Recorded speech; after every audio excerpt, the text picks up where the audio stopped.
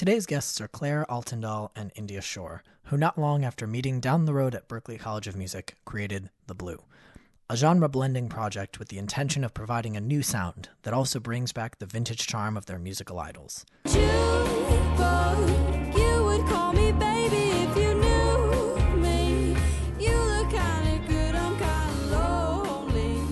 Binded by, or better yet, inspired by closely timed romantic changes in their lives, Claire and India created a beautiful, raw first project in Carnation, which we discuss in depth along with upcoming releases and their post-grad ambitions. The featured beer of this episode is Narragansett Lager, or however we could pronounce the long-time New England classic throughout the pod. Thank you for your support, and welcome to Through the Draft Line.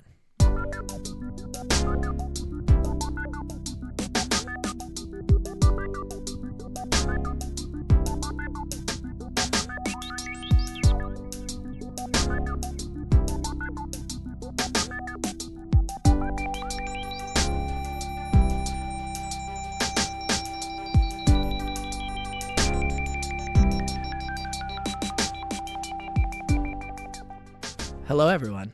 We are here with the lovely Claire and India, otherwise known as The Blue. Hello. Hello. We're so happy to have you two here. Thank you for joining us today. Happy to be here. And we are going to be, as always, sampling a fun assortment of beers, talking about the Boston music scene, about the blues music, about these two ladies' influences and history and how they got to where they are today, both collectively as a project, as well as your individual inspirations and you know, why you make music. And the first Matt, thing can I tell you that I'm so thirsty right now? I'm ready for this beer. Oh, ready for the beer? Let's jump in. I'm ready for beer as well. So God damn it. today's beer is none other than Narragansett. India, say it. Narragansett, Hey. Oh, otherwise known as Gnarsenot. JD, tell us about Gnarsenot. So Gnarsenot was founded back in the 1800s, a long time ago. 1890 was the very first Gnarsenot beer. I'm sorry, Narragansett people. But yeah, it was founded in Rhode Island the first beer was in 1890, I believe, yeah. Yeah. Was sold bought and sold many different times. And then after that, was kind of defunct for a while. And then back in 2005, this group of private equity investors, they ended up deciding to go back in, buy the Narragansett name, and start brewing again. And they started in 2005, and now they're the fifth largest brewery in New England, which is pretty crazy. That's amazing. Yeah, in that 14-year time span, which is And pretty despite insane. my desire to know as much about beer as you do, JD, until just a few minutes ago, I thoroughly believed that Narragansett was not a craft beer.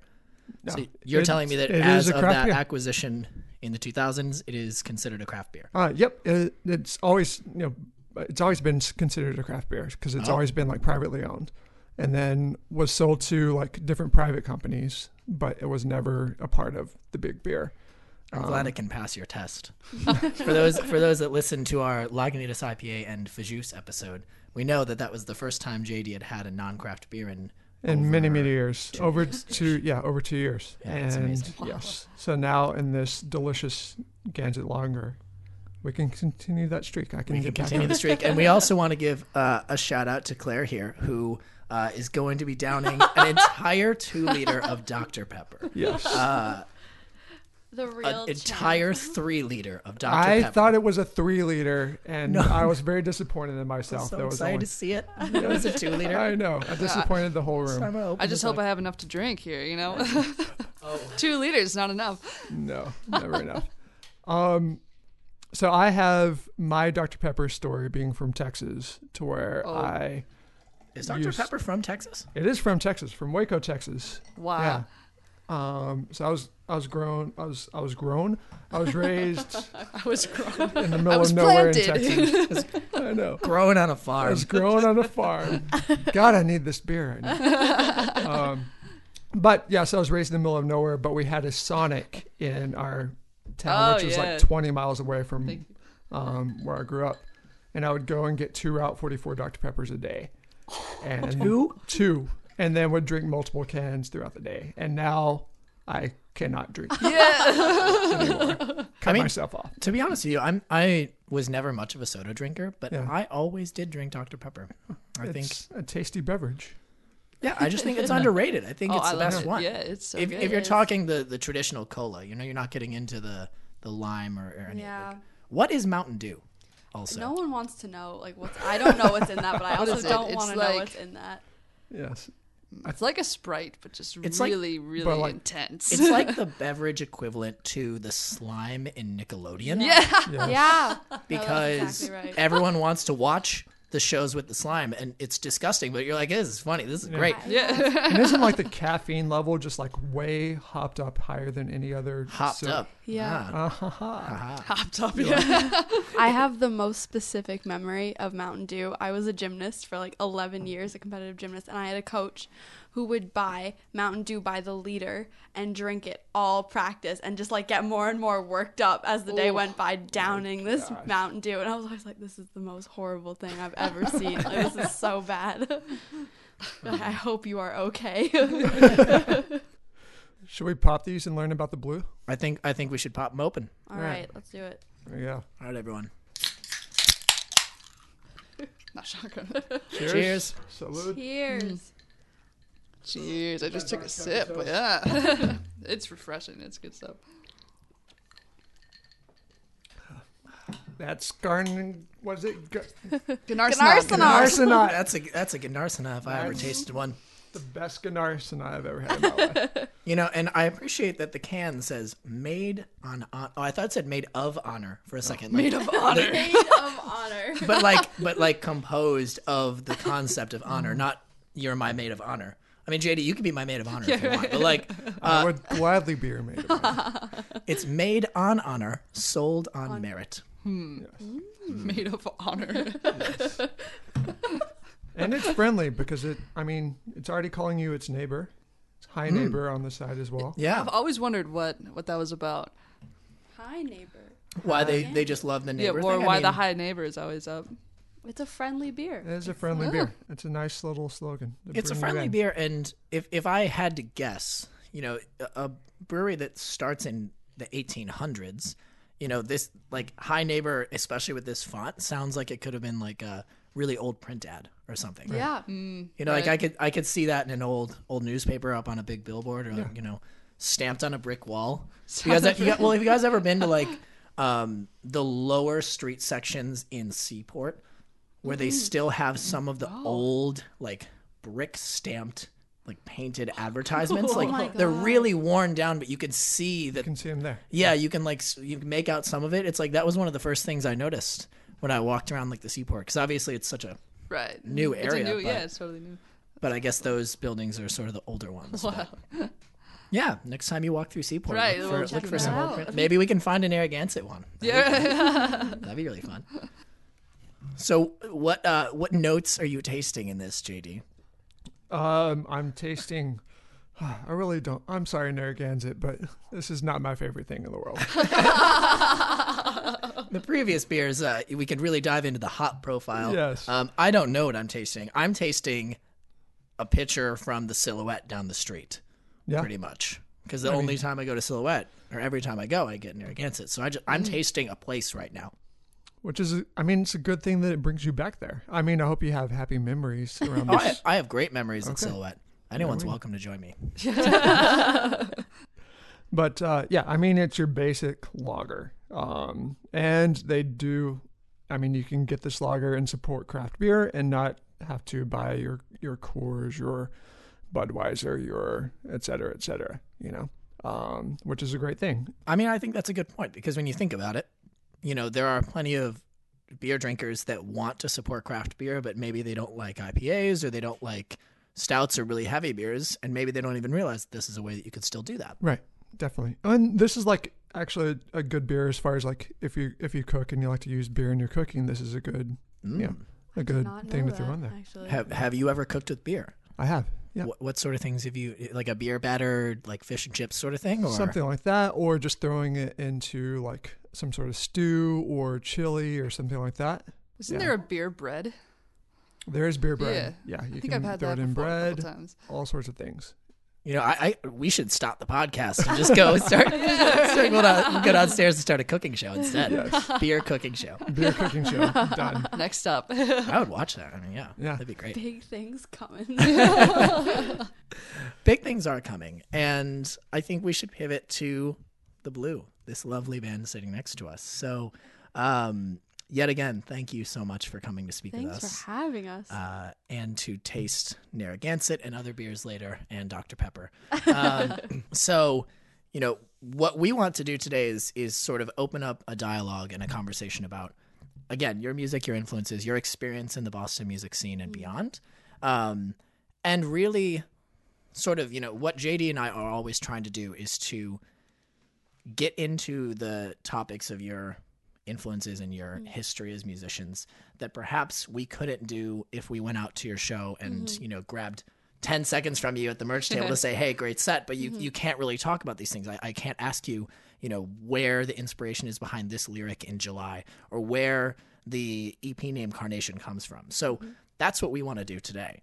And so as a quick intro, the two of you met your freshman year at Berklee College of Music, where you still study, which 2016, correct? That was when you met? Yeah. Fall 2015, right? Oh, yeah. That's right. Actually. That's it. I'm not right.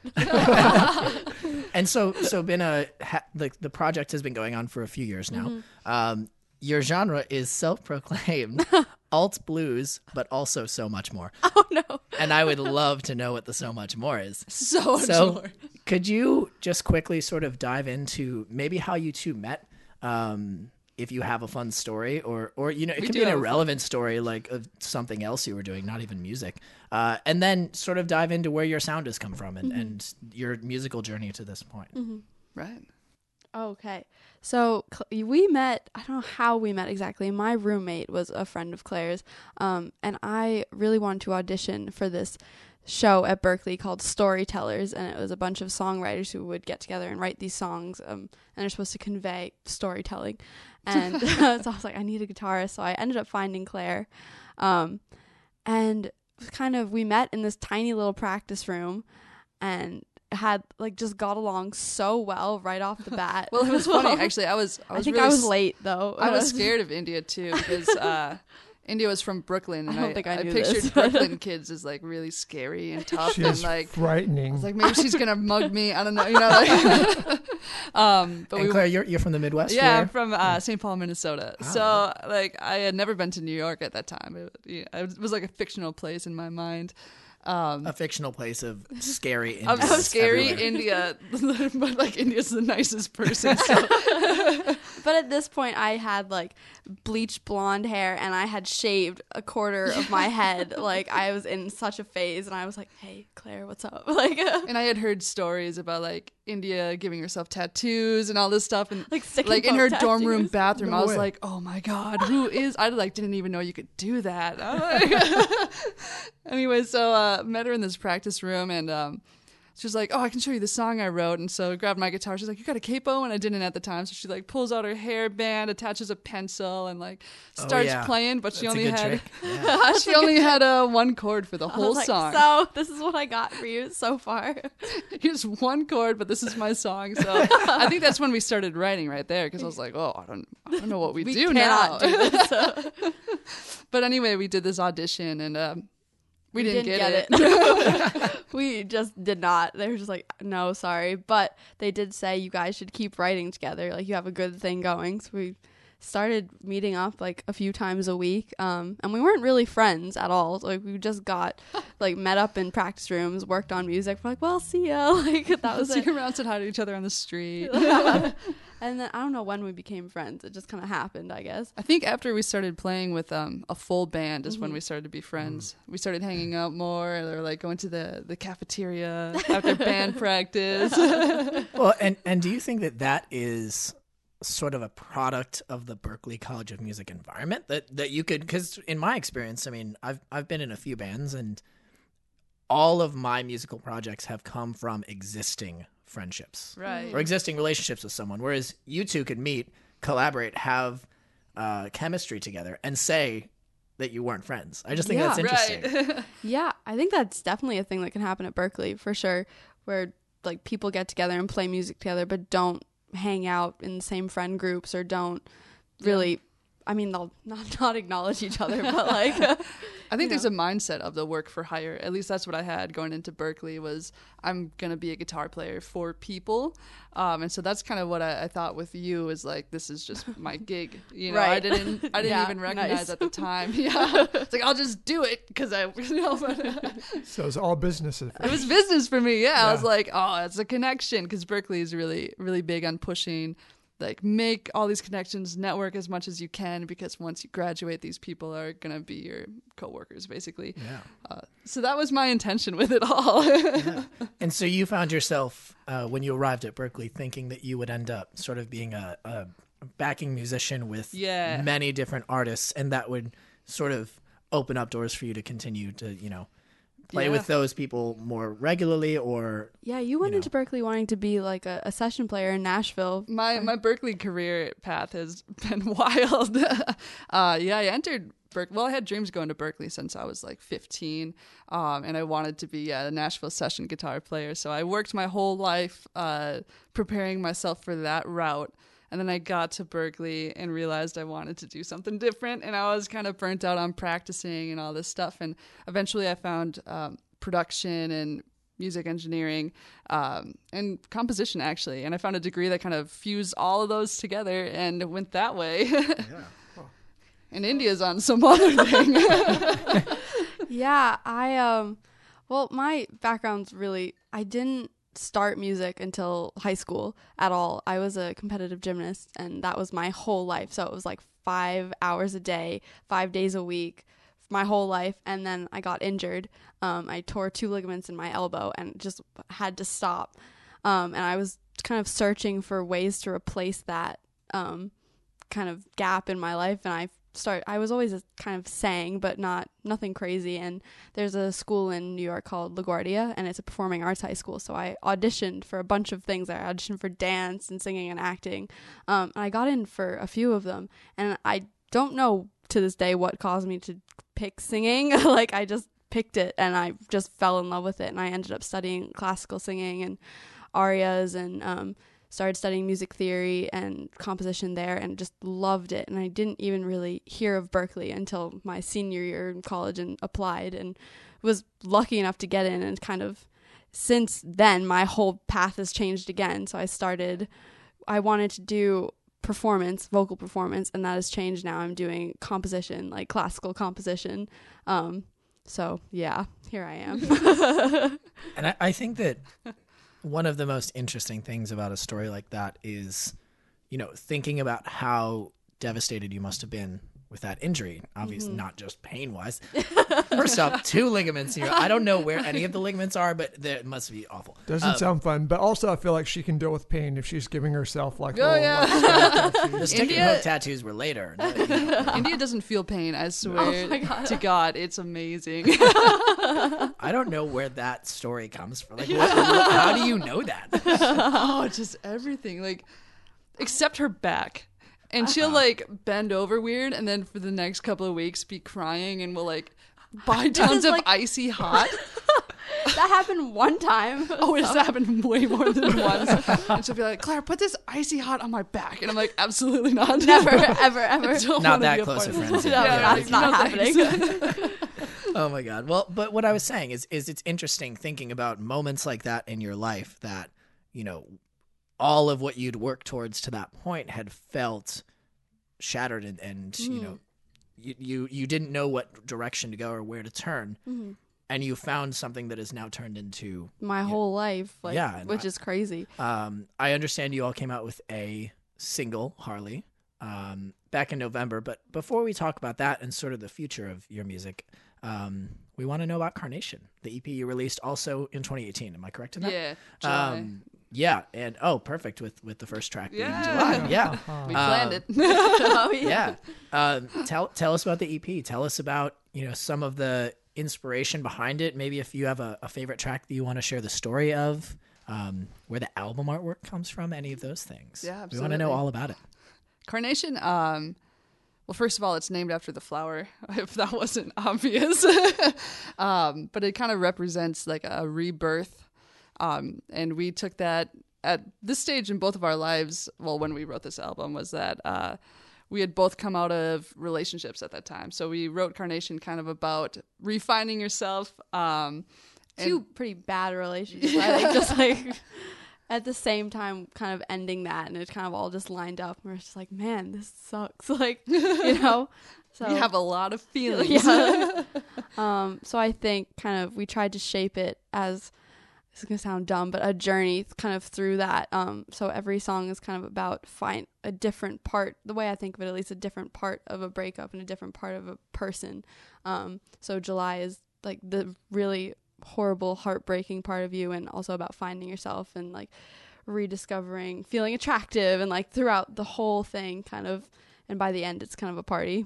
So so that's what I think about it. And so did you find yourself, so you wrote all of those songs as you were both sort of around the same time going through those experiences, and then you ended up releasing it in July. That's really cool. Yeah, it was pretty fun. What was that? We started writing it in September of, that would be 2017 now?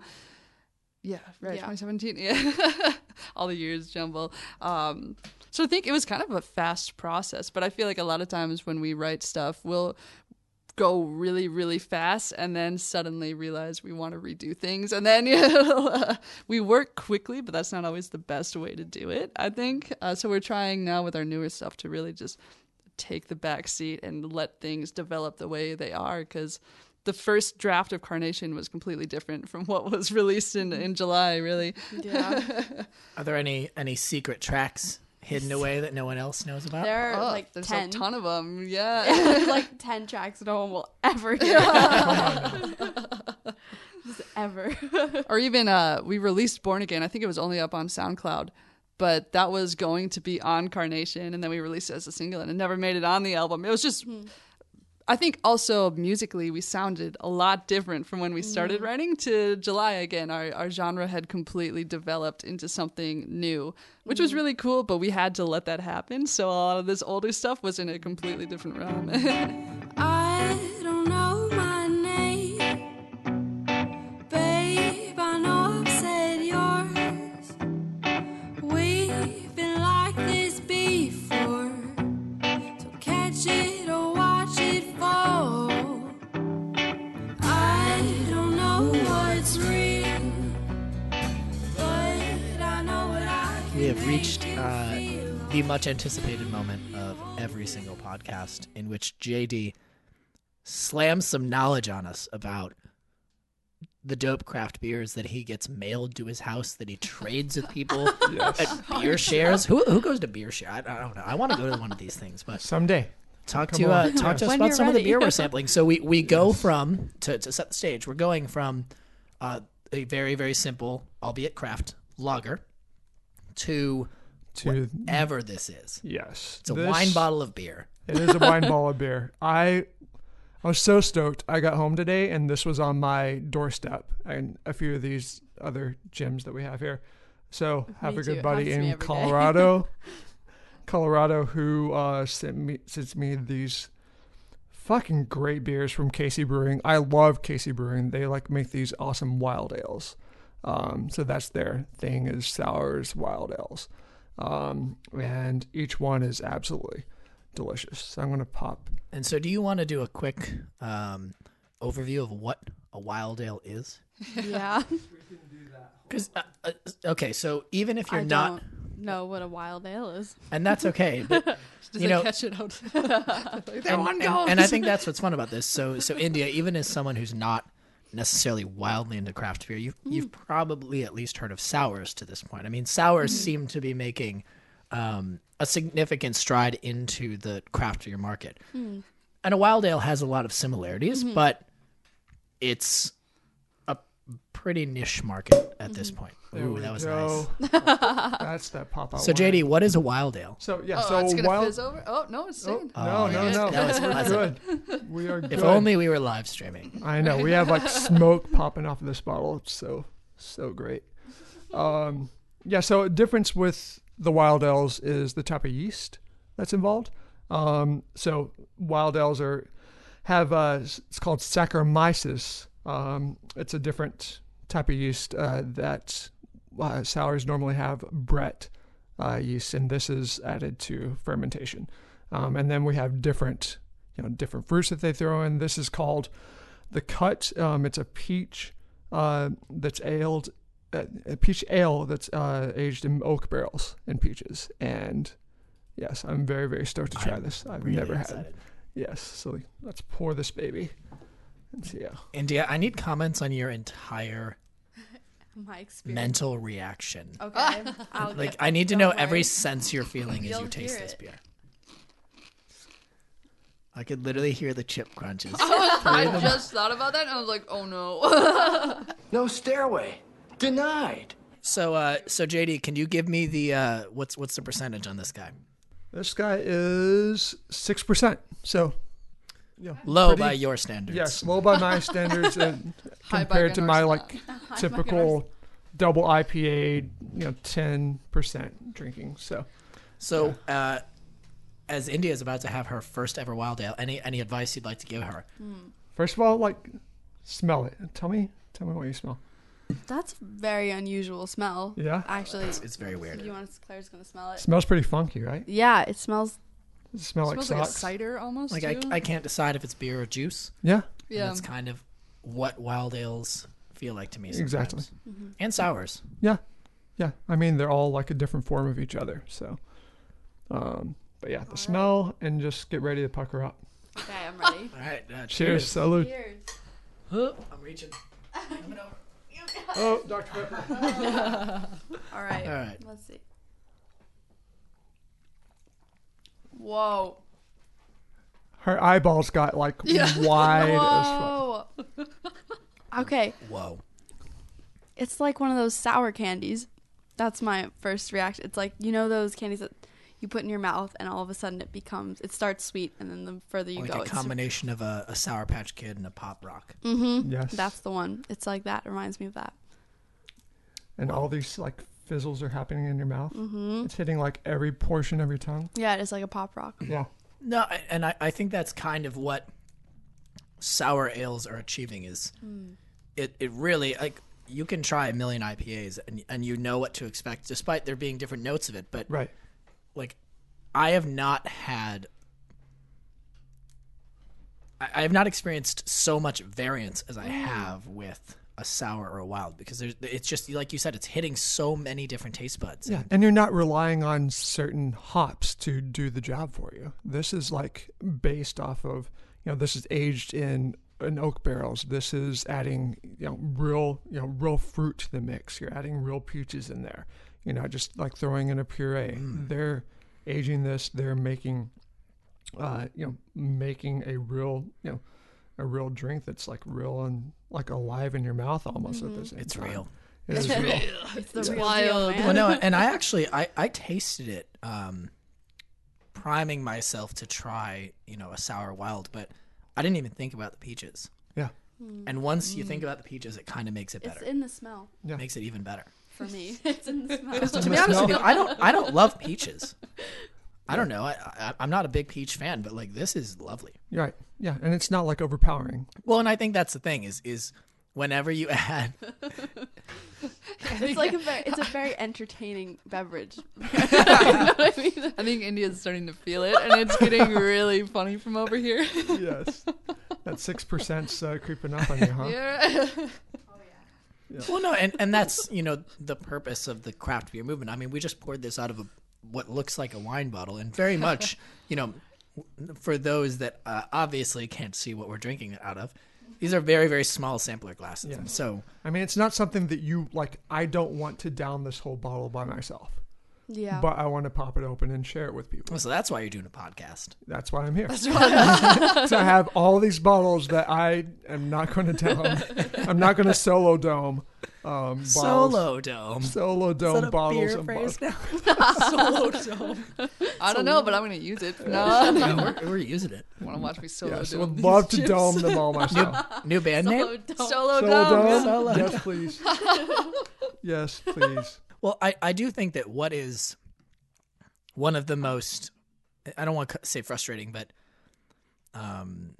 one of the qualities of beer with fruit or citrus in it is just like what you said, they can tend to overpower. Right. And I think that that's usually my aversion to like having even like an IPA with like orange peel. Yeah. You know, I don't want that fruit flavor to dominate it. Right. You know, I think about have any of you been to Cheeky Monkey in Fenway? No, but No. seen it a bunch. Yeah, it's just across from Fenway Park. Yeah. You know, it's not my favorite craft brewery. Sorry, Cheeky Monkey. But I think one of the cooler things they do is they have this blueberry ale Ooh, yeah. that they actually throw blueberries into.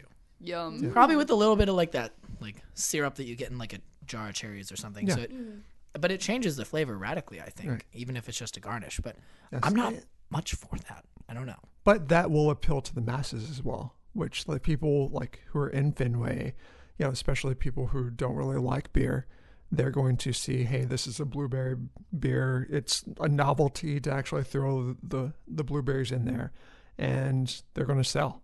And Yeah, it's something I would buy, and I don't usually. Beer is not my beverage of choice we ever. go. So Yeah. if I heard blueberry, I'd be like, okay. yeah, I give me that. heard Give me that. blueberry. My money's going. You gotta down. throw some blues in there? Yeah, Oh, yeah. I'm Yes. there. With a little syrup? Yes. Yeah, some bloobs at Cheeky Monkey. Cheeky Monkey bloobs. India always loves that. It's like a pumpkin ale. Oh, I can't don't give remember me who away like makes this. that. Yeah. It's horrible. Is it Harpoon that makes it, I think? But I mean, most breweries Yeah, they- around fall is Yeah, they're going to right. make a pumpkin ale. I mean, Right. and there are some really good ones. I mean, certainly it's made to be Right. accessible, but I think there's some really good pumpkin ales out there. Yeah. My favorite is from St. Arnold in Texas. They make what's called a pumpkinator, Pumpkinator. which is like a pumpkin stout, and it is Yum. fucking delicious every fall. That's like the only pumpkin ale I will drink. But You get it because they cover the rim in oh, cinnamon you just sugar. like it sweet. Oh Yeah. yeah, Oh, that's that's the only why. So reason. it's I'm like a combination of a Yes. like a margarita and a beer. Or a mango Rita. Or Wait a the second. margarita. Wait. We like Oh no, you Wait. can't bring up mango Ritas. I heard there's a story about a mango Rita. I indeed also heard there was a story. There are a lot of rumors. floating there are a definitely lot of rumors. I definitely smell a pork product of some type. Well, Claire, if you want to tell this mango Rita This story, is a great it's all one. on you. We sometime last year we developed a love of the margarita. I developed the love of the mango Rita. Yeah, and really did. And you can get those big cans of it. What's in that? Like a pint maybe? And we were doing a SoFar show actually in Boston, and after our set, India has like 2 of these and drinks 2 margaritas, and then suddenly all the bands are done, and the owner of the house is kind of like, I love to do this after shows where we have everyone come back up for a freestyle jam type thing. And I don't know what was going on that night, but everyone could freestyle rap. Yeah, no, everyone was like actually good at it. The photographer killed it. I was Yeah. there. I remember Yes. that. The photographer. I find myself absolutely wasted, like standing up there, and everyone is killing it, and they get to me, and I'm like, oh my. And they're like, yeah, fucking India, God, like, India, it's your turn to freestyle rap. And India was... India just kind of looks around like, huh? And the only thing that comes to her in that moment is, yep. That's it. I drew Yeah. a blank on like anything I ever. Not only can I not What? freestyle when I'm sober, but when I'm drunk, just nothing. Like And- absolutely no and there idea. are just like no random hip hop songs that pop Just in your nothing. head. Like absolutely nothing. I drew Totally a complete blank. blank, and all I could do was stand up there and go, "Yup, yep," like that. And it went on for so long. Well, the best part is like, they would move on from you, and they're like, then that was they'd weird. And then come they'd come back, and then they'd be like, ah, Like, no. let's give it another That chance. was weird, but she's gonna figure it out in Yeah. these 8 bars. She's gonna figure it out. Like she'll pull something that goes back. Yup. So we're very excited to provide the redemption opportunity for India. to- Absolutely not. Here we go. Yeah, I'll beatbox. You got it right No, now? I'll beatbox. This is on the Oh, you'll way. Whoa, whoa, whoa. Oh wait, yeah. Do you want? How about you put your money where your mouth is? Oh and my you goodness. Claire. freestyle? I'm a guitar player for a reason.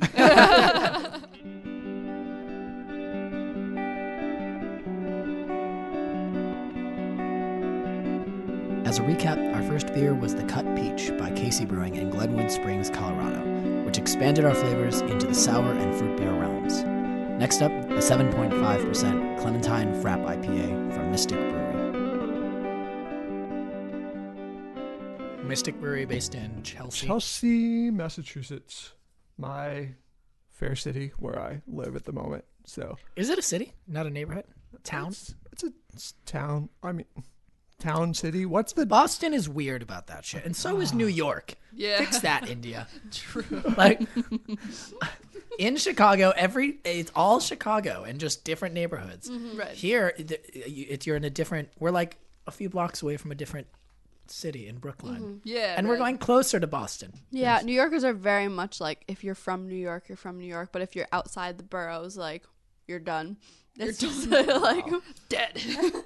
By the way, speaking of this, like the whole Brookline, Alston, Brighton thing, it's all the same fucking thing. I don't understand like people who are very proper on, What? on that. I don't get it. Is it like the size of the rats? I think it's Yeah, right. like there's a certain size of rats in Brighton. There's a certain size of rats. So in would Alston.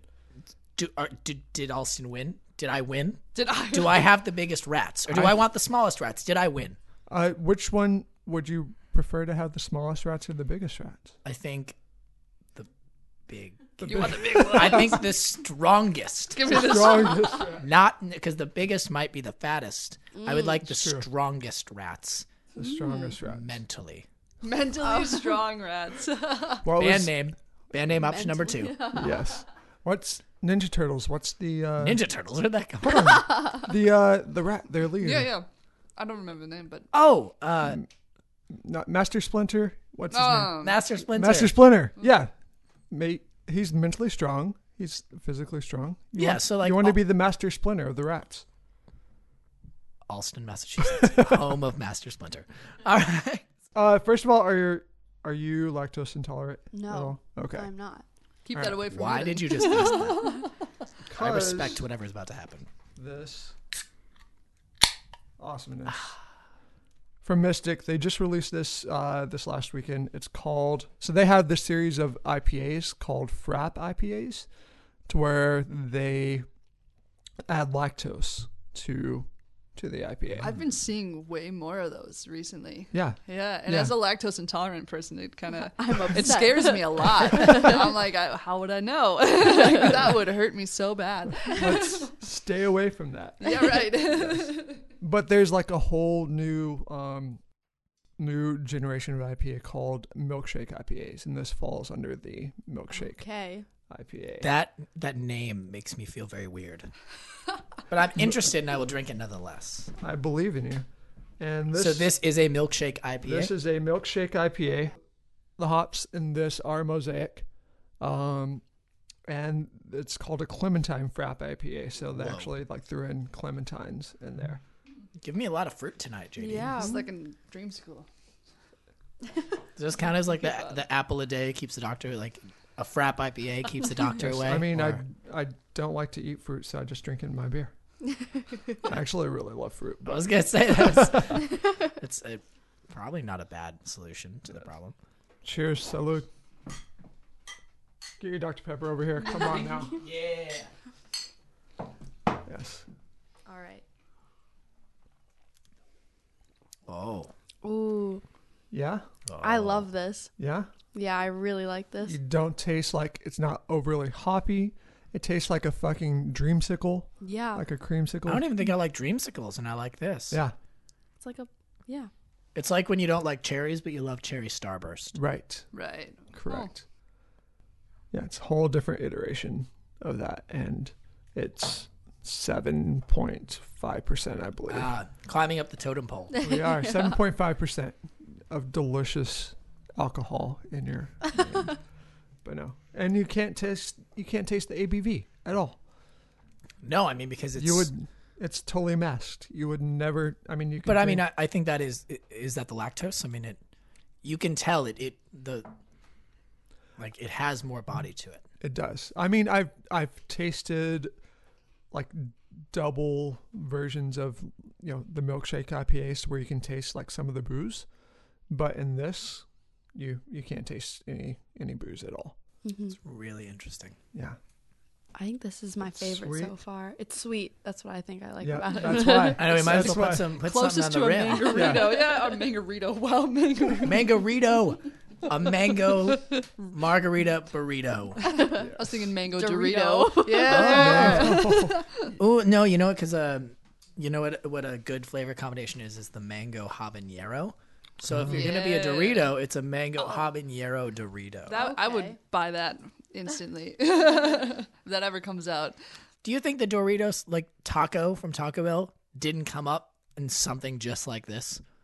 I bet think it it did, yeah. definitely did. Those ideas came up because Maybe people we're on were the verge drinking. of something like that. Yeah, Yeah.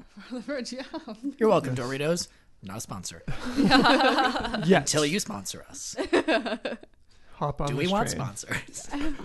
Doritos, call us immediately. I guess we could be cleansing our palate with mango habanero Doritos could at the be. moment. Yeah, Yeah. yeah. I think now would be a good time to sort of dive into your influences and your creative styles and how those have come together to where you are now. So, my first question is actually for you, India. So I Yes. think that The smile. one of the most interesting qualities of your voice is that you have the ability from, my perspective of not only listening to your music, but being lucky enough to see you perform live, that you can go from such a controlled, smooth, I guess almost ultra personal tone with your voice. And you could tell that you've studied voice. And you can transition so quickly to this like raw, controlled, but really like out there, top of your range notes where it just sounds so personal. And I think that you Thank you. you show that off, especially in July, but also in Don't Stop. I noticed. And it's this top of your range where your voice breaks, and it's just this really interesting element to your artwork and your style. And I guess I want to hear a little bit more about where your inspirations come from in vocals and sort of when you build your melodies, where do you take inspiration from and how does your process go? My biggest inspiration as a singer is Judy Garland, actually. It's just like a really I'm sorry, my jaw just dropped. That's amazing. I mean, I listen to a lot of singers and I admire them, but Judy Garland has always been someone I admire so much for exactly that quality. She has this beautiful kind of smoothness to her voice and then can take you right away to this really crazy, like top of her range, but like breaks your heart kind of sound. And that's something I've always wanted to do and like have studied and listened to her. And whenever I kind of feel lost in anything, I kind of listen to her because she's just insanely talented and one of the most emotional singers I've heard. And I think in any project that I've started singing on, I think I want it to be emotional, if that makes sense. I don't know.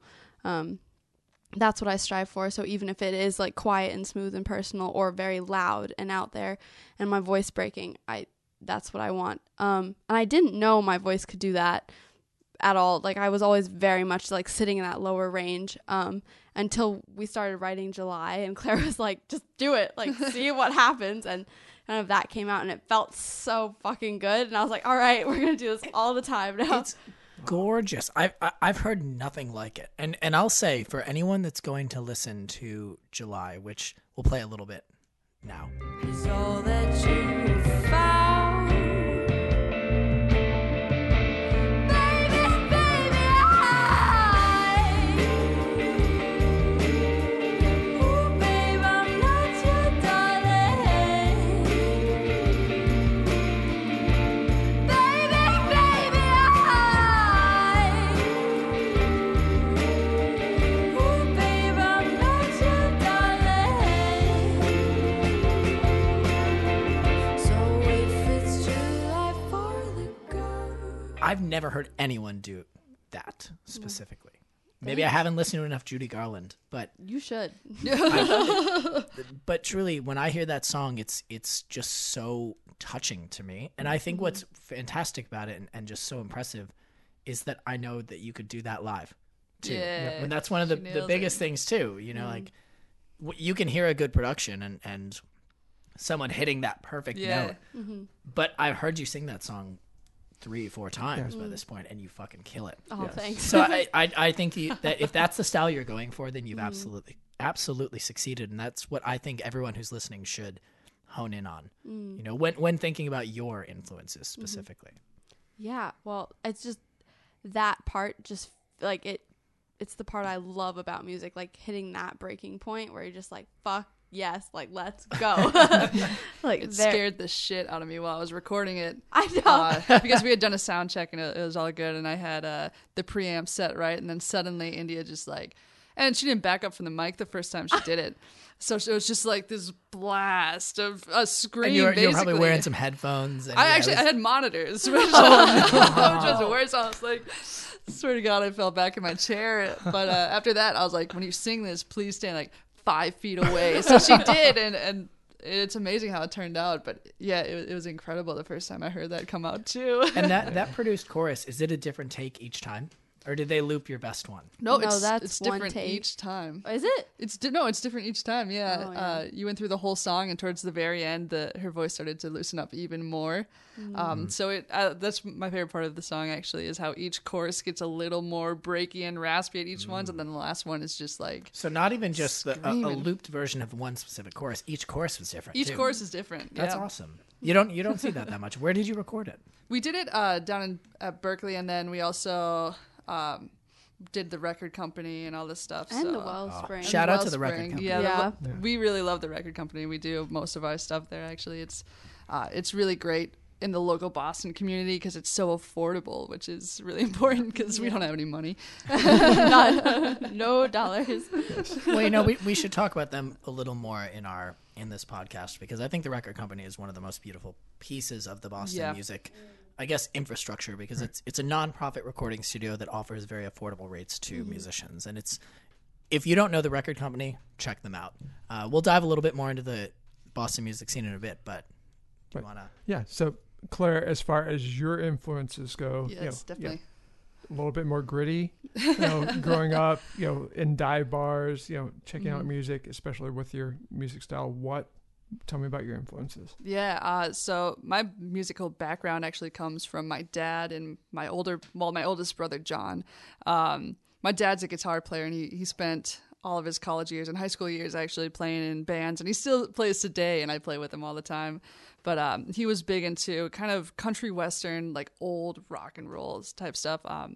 My older brother was into rock, and it's actually my older brother's albums I found in my house, and he had Zeppelin, Van Halen, Black Sabbath. So when I was really young, that's what I gravitated towards, which was really weird. Because I remember being 6 and taking these Zeppelin records and being like, "Wow!" Angry 6-year-old. Yeah, and I loved Black Sabbath, and I think that's so weird to have like a 6-year-old daughter that's listening to like War Pigs and songs about destruction and worlds being destroyed.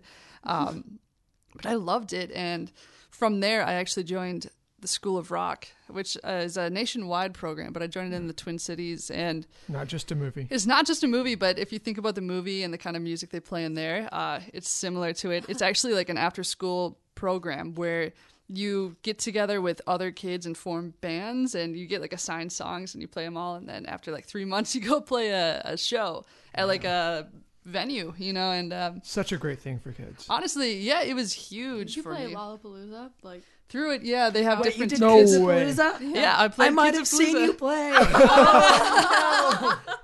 Did you see School of Rock at Kids of? I have seen School of Rock Yeah. at Kids of Palooza. Yeah, I was there. I've I've been to when 6 I was Lollapaloozas, 16. so I remember seeing it. Yeah. We also did Rib Fest in fuck yeah. Illinois too, and that was really crazy because that was a huge crowd, and that was kind of a life-changing moment. But Yeah, that's really where my where all my music I'm comes from. doing the is math loving in my that. head. I think I've seen you before. That's hilarious. You probably wouldn't have recognized me. I had long hair. I always wore like a blazer and like red pants. The at red the time. pants. The iconic red skinny jeans, which I respect that because I think Please. okay. What is the article of clothing that each of you wore the most when you were younger? So I appreciate the red skinny jeans because for me it was a pair of yellow skinny jeans. oh Fucking bright yellow skin. I have a Chili Peppers tattoo. Come on, I was in a funk band. Oh my like, god. fuck yeah. Oh I was my wearing God. yellow skinny jeans. So I had two. I had neon green skinny jeans. That was one. And then I also had a pink bandana that I wore around my neck almost every day in middle school and part of high school. Like it was so, and I had braces that matched my. Oh, of course, pants. yeah, the rubber bands. Yep. Yeah, And I had I the want rubber them bands to that like went across your Yes, mouth. you Oh, had- yeah. I want them bright colored so everyone crisscross? sees. So What were your favorite color of rubber bands? I did like hot pink a few times. I did black once. Like that was cool. Angsty. Yeah, I was super Yeah. angsty. I had red for a while, and looking back, what a gross idea. You know, like One time I did yellow, Oh, which that's was worse, that's yeah. even worse. I think. Yeah. I was like, yellow is gonna be a good choice. Let's do that. But perhaps the yellow would offset, like make it more clear how white your teeth are. It's a good way to offset that your so. teeth Yeah, are not I hope yellow. so. You know, JD, what was your article of clothing before we talk a little bit more about Claire's musical I style? was growing up in West Texas. I was always a pearl snap guy, so I was always wearing multiple pearl snaps. JD, I don't know what that is. yeah, what is a What? pearl snap? Seriously? Thank you, Claire. I don't know. Yes. I gotta. I think I know what a yeah. pearl snap. No fucking clue. Holy shit! Is it a snapback made of pearls, It is. like a snapback baseball cap? That would be made of amazing, though. pearls. We should make one of You're those. right. No, it's a shirt instead of the actual buttons. They're snaps, and they're Yeah. made of pearl. So it's pearl snap. I didn't know there was a name to that. Yeah. Oh, I think I had a shirt like that. when I Yeah, was a kid. definitely Yeah, I had think that. I had a pearl. Which is snap. great because you can like the easy access. Just Yeah, like rip them off. What the hell were you doing in Texas? there are a lot of backstories to all that. So we're talking about the blue instead of my. Instead of your debaucherous My history in debauch- Texas. Yeah, I mean, Oh. Claire. So we were just talking about a little bit of your musical influences, your guitar style. Would you like to continue? Was there For more? sure. Yeah. So again, grew up playing a lot of rock and blues. India always makes fun of me because I was a big Santana fan, but I stand by it. I love Santana, and I still do. Amazing guitar player. Yeah. Like one of the best ever. And he can sing through his guitar, which you Yes. know, there's only a Exactly. certain number of musicians that really can do it. And it always spoke to me. I loved it. And then when I was wanting to go to Berkeley, I decided to learn a lot of jazz. And jazz never really totally clicked with me, which I think was what eventually got me back into kind of the more rock alternative styles, is that I was trying to do something that wasn't really me. And I think with certain types of music, you like have this vocabulary, and I just wasn't hearing it. I just wasn't hearing the jazz vocabulary. Like even when I'd solo or play, it's like it wasn't coming to me. Whereas in other styles, I could feel it, and I didn't have to think about it.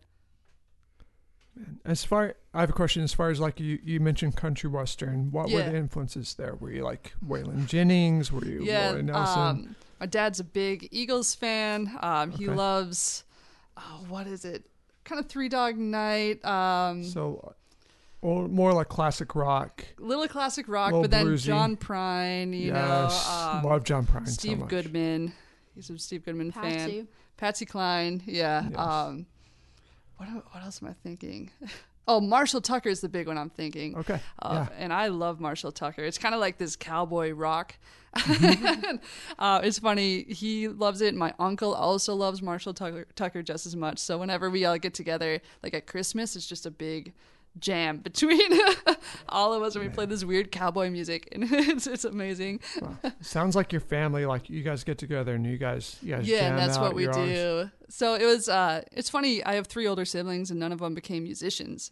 And then I was the youngest, and suddenly I loved it. And music has been on my dad's side of the family, like in almost every kid, I would say. My aunts were like piano players, flute players. My uncle plays guitar, and then my dad was probably the most active of them all in the music scene, but But you're also related to Schoenberg. but that's through my mom's side. Yeah, my mom's maiden name is actually Schoenberg, so they're trying to trace the connection, but it's hard to do.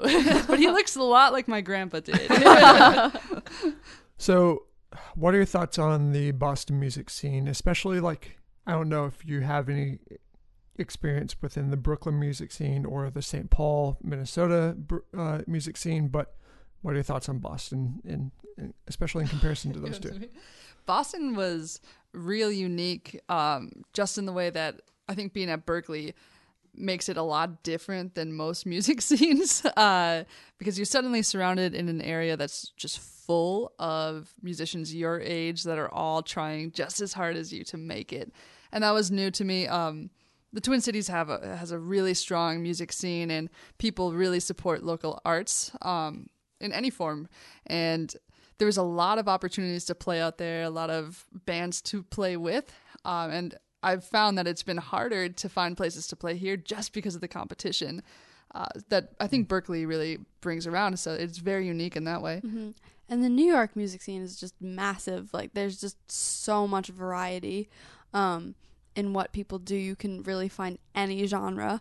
And I wasn't able to explore it as much when I was younger because a lot of it is 21 plus and everything. But as I've aged, I've been able I've been able to see a lot more. And there's just As you talk to the guy who has gray beard over here.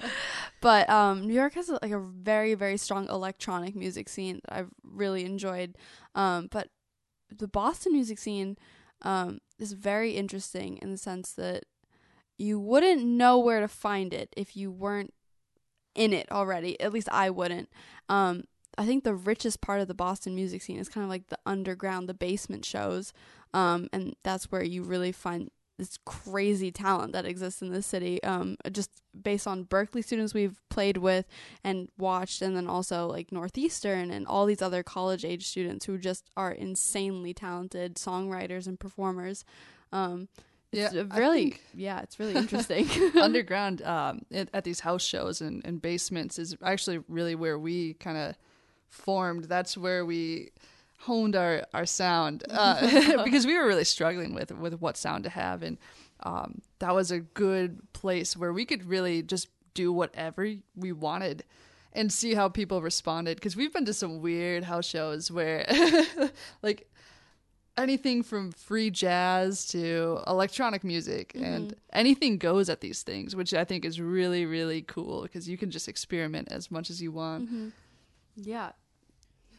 And so, Claire, you mentioned that you felt a pretty high sense of competition for performing. This is something that we've talked about with various guests on this podcast, but I think that I'm curious to get your take on whether or not you think that perhaps this is why house shows and these shows that you were talking about experimenting your sound with are so prevalent. But in general, do you think that there is a lack of opportunity in the Boston music scene, or do you think that it's truly that there's just that many artists and the spaces are living up to how many people do want to go to shows, and that's as much capacity, or almost, if you want to put it in the words of demand, that there is from music fans in Boston? So overarching, is it more an issue of not enough spaces or too many artists, or what is it for you? Yeah, that's a really interesting question, actually. I think I relate it back to my experience in the Twin Cities, where we have tons of venues where when you're just starting out, they want you to come play. They want to hear local music and new material. Whereas I've always felt in Boston, they want almost a little more catered to tourism at some places. But I feel like there aren't as many venues where when you're just starting out, you don't have that following. You're not going to fill a room to start out in that setting. Because it's a risk for a business, I would suppose, to, have a new band up here with no released material, play God knows what, Sure.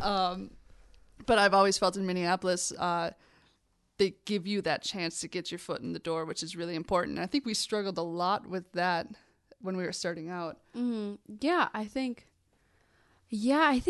really where we started out was like the Middle East corner space, which was, I think it was like a midnight slot or something like. We just really struggled to find places to play when we were first starting out, and I think that's where like the basement scene comes in, where you were playing with your friends from school or your colleagues from school, you know, where really anything kind of goes, which is always really interesting to see. And then from my experiences from those basement shows, like different scenes kind of form, and those scenes come up together and play like the bigger venues. Like we played Great Scott last semester, and we kind of got that through the people we've played shows with in basements, you know, and all these people are kind of doing things in groups, which is really an interesting idea. Yeah, I think the other big thing is that Boston has a lot of venues if you're playing cover songs. And so it's the original music part that can be tricky, you know, selling that again, because, you know, if you have a bar and you have a cover band come in, it's going to be fun and you can kind of expect what is going to happen. But when you have original music and suddenly your audience is trying to have dinner and is listening to something that they have, you know, they've never heard before, it makes the atmosphere way different. Mm-hmm. Yeah. And at that point, it comes into play that Boston is a transient city in many ways, because while perhaps your plan is to stay in Boston after you graduate, there's no assumption that that's the plan. And I think that perhaps it's even more of a challenge, because not only are maybe a lot of fans or colleagues of yours that would be fans or want to support your music are students. Maybe they can't afford a ticket or aren't 21 for a venue. Like maybe they're moving right when they graduate too. So your fans are not consistent in sticking with you for a long time. So there's probably that element for perhaps bands or artists who graduate and then do stay here. Yeah, I think that's a huge point, because a lot of these bands too we were playing with and we were able to book bills with have graduated now. And that happened really this year. Now that we're in our senior year, we noticed a complete, like, India calls it the generation change. I don't know if you'd consider it that, but it feels that way, where suddenly it's like there are all these new bands that we haven't heard of that are now playing these shows. And we're like, wait, where are the bands we used to gig with? Which is not a bad thing per se, because we're getting to hear all this new stuff. But just in terms of like those little cohorts and groups, those are all kind of like break up year to year, which has been... It's so interesting the way that happens. Mm-hmm. So Claire, you know what's coming. I have to directly quote your bio that I got. This one is either from your Facebook or your website. I'm not sure. You referred to yourself as fueled by the troubles of being a young gay in the Midwest, which I love so much. So my question is, how do you feel about the Boston music scene in terms of inclusivity? Do you feel that it is one that is celebrating the LGBTQ community? Do you think it's one that goes out of its way to support, perhaps in a society that doesn't support it as much as it should? And how do you feel it could get better? Yeah, good questions. I love Boston for its acceptance, and that was actually where I really was able to be myself for the first time, where I really came to terms with who I was and how I wanted to be. I think in high school and whatnot, it was very hard to be open. I was really, really scared to, and I kind of made this promise to myself when I went to college that I could finally be me in any way that I wanted that to be. So actually at Berklee, the first thing I did was join the LGBTQ plus club and the Women's Musicians Network. And that's where I met like my best friends. And suddenly people were using all these terms associated with the community. I didn't even know. I was like, what are you guys talking about? You know, I didn't know. What does this mean? Yeah. And I would like go home and Google it, because I'm like, what on earth are they, you know, what are they saying? And that was huge for me to finally have a group of people that could teach me about my own community, because I had never had a community before I came to Boston. And so in the art scene, I think it's huge. And we play a lot with a lot of queer bands. And I think the support for queer musicians and like from queer artists to queer artists is huge here. It's amazing. And it's been really like an honor. And I feel really blessed to be able to gig with these musicians. And Massachusetts in general is a wonderful place to be gay. I do have to say, people are just really cool about it. It's surprising, There's a lot of liberals here, and I love it for that reason.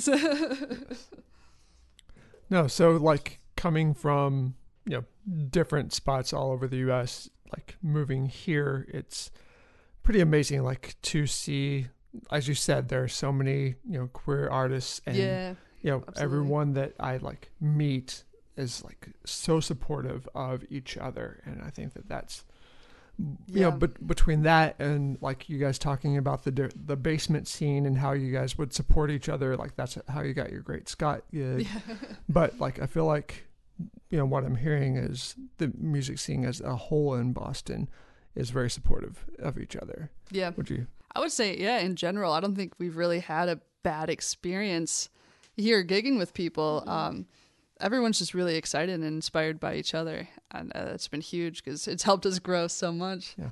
And it's awesome to be in a place where you can be you. Exactly. And you feel safe to be you, and you can... And it even feels like people here are excited to hear those messages. Yeah. And that's been really, really great, and especially for this new album we're writing. I think it explores a lot about identity, coming to terms with yourself and identity through relationships, and knowing that we have a place to play this, and people that will actually want to hear it, that aren't going to be like, turn off that, you're going to turn my kid gay, And so in November you released Harley, which Yes. Is it safe to assume that is the single, or at least the Yeah, first it's a release single, that will be on that upcoming release? Do you want to tell us a little bit about what to expect with that? We've really tried to, from where we started as a band and like the sound we had to where we are now is so vastly different. So I think what we've tried to focus on now, especially, is like having a heavy emphasis on lyrics and having those like cutting messages that just come through in the sound. Having kind of a very playing with form of songs also is something we're working on. Like Harley, I think so back up on Carnation, I felt like we had this big tear between, do we want to incorporate more electronic elements in our production or go a more like alternative indie route? And the whole time we Almost were kind of country, flipping. Yeah, we were flipping back and forth. We didn't quite know what we wanted to do. And so I think on this album and with Harley, we've kind of found the direction where like we want to go more indie rock, more alternative. And Harley was like kind of that first statement. And also, it's pretty honest in the lyrics about this hot waitress in Brooklyn and how this person makes you feel, and you got me so revved up, So we're really excited about that, to have something that's just, we want it to be so loud that you can't really not listen to it. We actually had a couple of reviews of Carnation, and people were like, yeah, it's good, but it's all right. And when you hear that sort of all right, I think there's really nothing there's worse. nothing worse than if being you're like, listening, it's... fuck you. Yeah. There's nothing worse than hearing something's good, I think especially that was like a hard hit for us, like, oh, it's good. That it doesn't make a statement. It didn't make anyone feel any certain type of way. And I think with this album, we're trying to really push that away. We're trying to be like, it's not good, but it's going to be... Like, you may love it, you may hate it, but you're going to have a feeling. You're going to have like a strong opinion. Yeah, I like that. Do you feel like, so during Carnation, you were both like in relationships, just got out of relationships at a certain point? Do you feel like you're in a completely different space, emotionally, Taking inspiration mentally? from different parts of your life? Yeah, completely different areas. Absolutely. Even the material, I feel like Carnation, and even before Carnation, was all very focused on love and relationships and heartache. And this is completely new completely new material, new areas of our lives that we're thinking about. I know we're talking a lot about even like gender identity, a lot about like being broke and graduating college, like just totally different. And the fear. I was talking to someone the other day, actually, that brought up the whole, you're about to graduate college, what next? And I feel like a lot of people our age right now are really struggling with that, with like, I have no leads, I have no money, and I have a fuck ton of student loans to Because pay back. of course it's assumed that at age 23, 24, you're just gonna have it all figured out because you have Right, a degree. yeah, you're gonna have the job lined Same up. way you're supposed to know what major you're supposed to have to know what industry you're gonna work in for the rest of your Right. life. Yeah, I mean, there's a lot of assumptions that we create in our society that Right. put pressure, on Right. So I think being 21, which isn't that old, it's just like but legal to drink. legal to drink. May we add that? Everyone. It's a very weird time, and you feel very lost. At least I do, and not in a bad way. Just like my whole life is ahead of me, and I have absolutely no idea what's going to happen, and that's a very different place than I was in even just a year ago. A year ago being like, my heart hurts, and now we're like, what am I gonna eat? Like, I have $2. What can I buy today? Chocolate. Well, we could talk all night. we could do this forever, but unfortunately, we cannot. Claire, India, thank you so much for taking your time to speak with us. Thank you so Thank much for you. having us and for all the beer. Yes. And Claire, Oh, it's over here. where's this fucking doctor? That is Holy so Oh my not gosh. done. I mean, you've made work. You've made I think I've progress. had- She maybe Half had of a. it? I think you had a liter, She had a liter of Dr Pepper. or by JD standards, thinking this was a 3 liter, you had 1.5 liters. Yeah. Either way, not enough. Not enough. Keep going. Gotta finish it.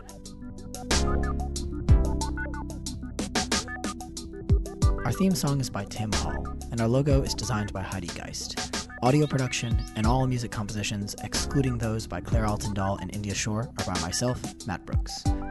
Check back in on Monday, July 1st for our conversation with vocalist and the lover of all things vintage, V. Quincy.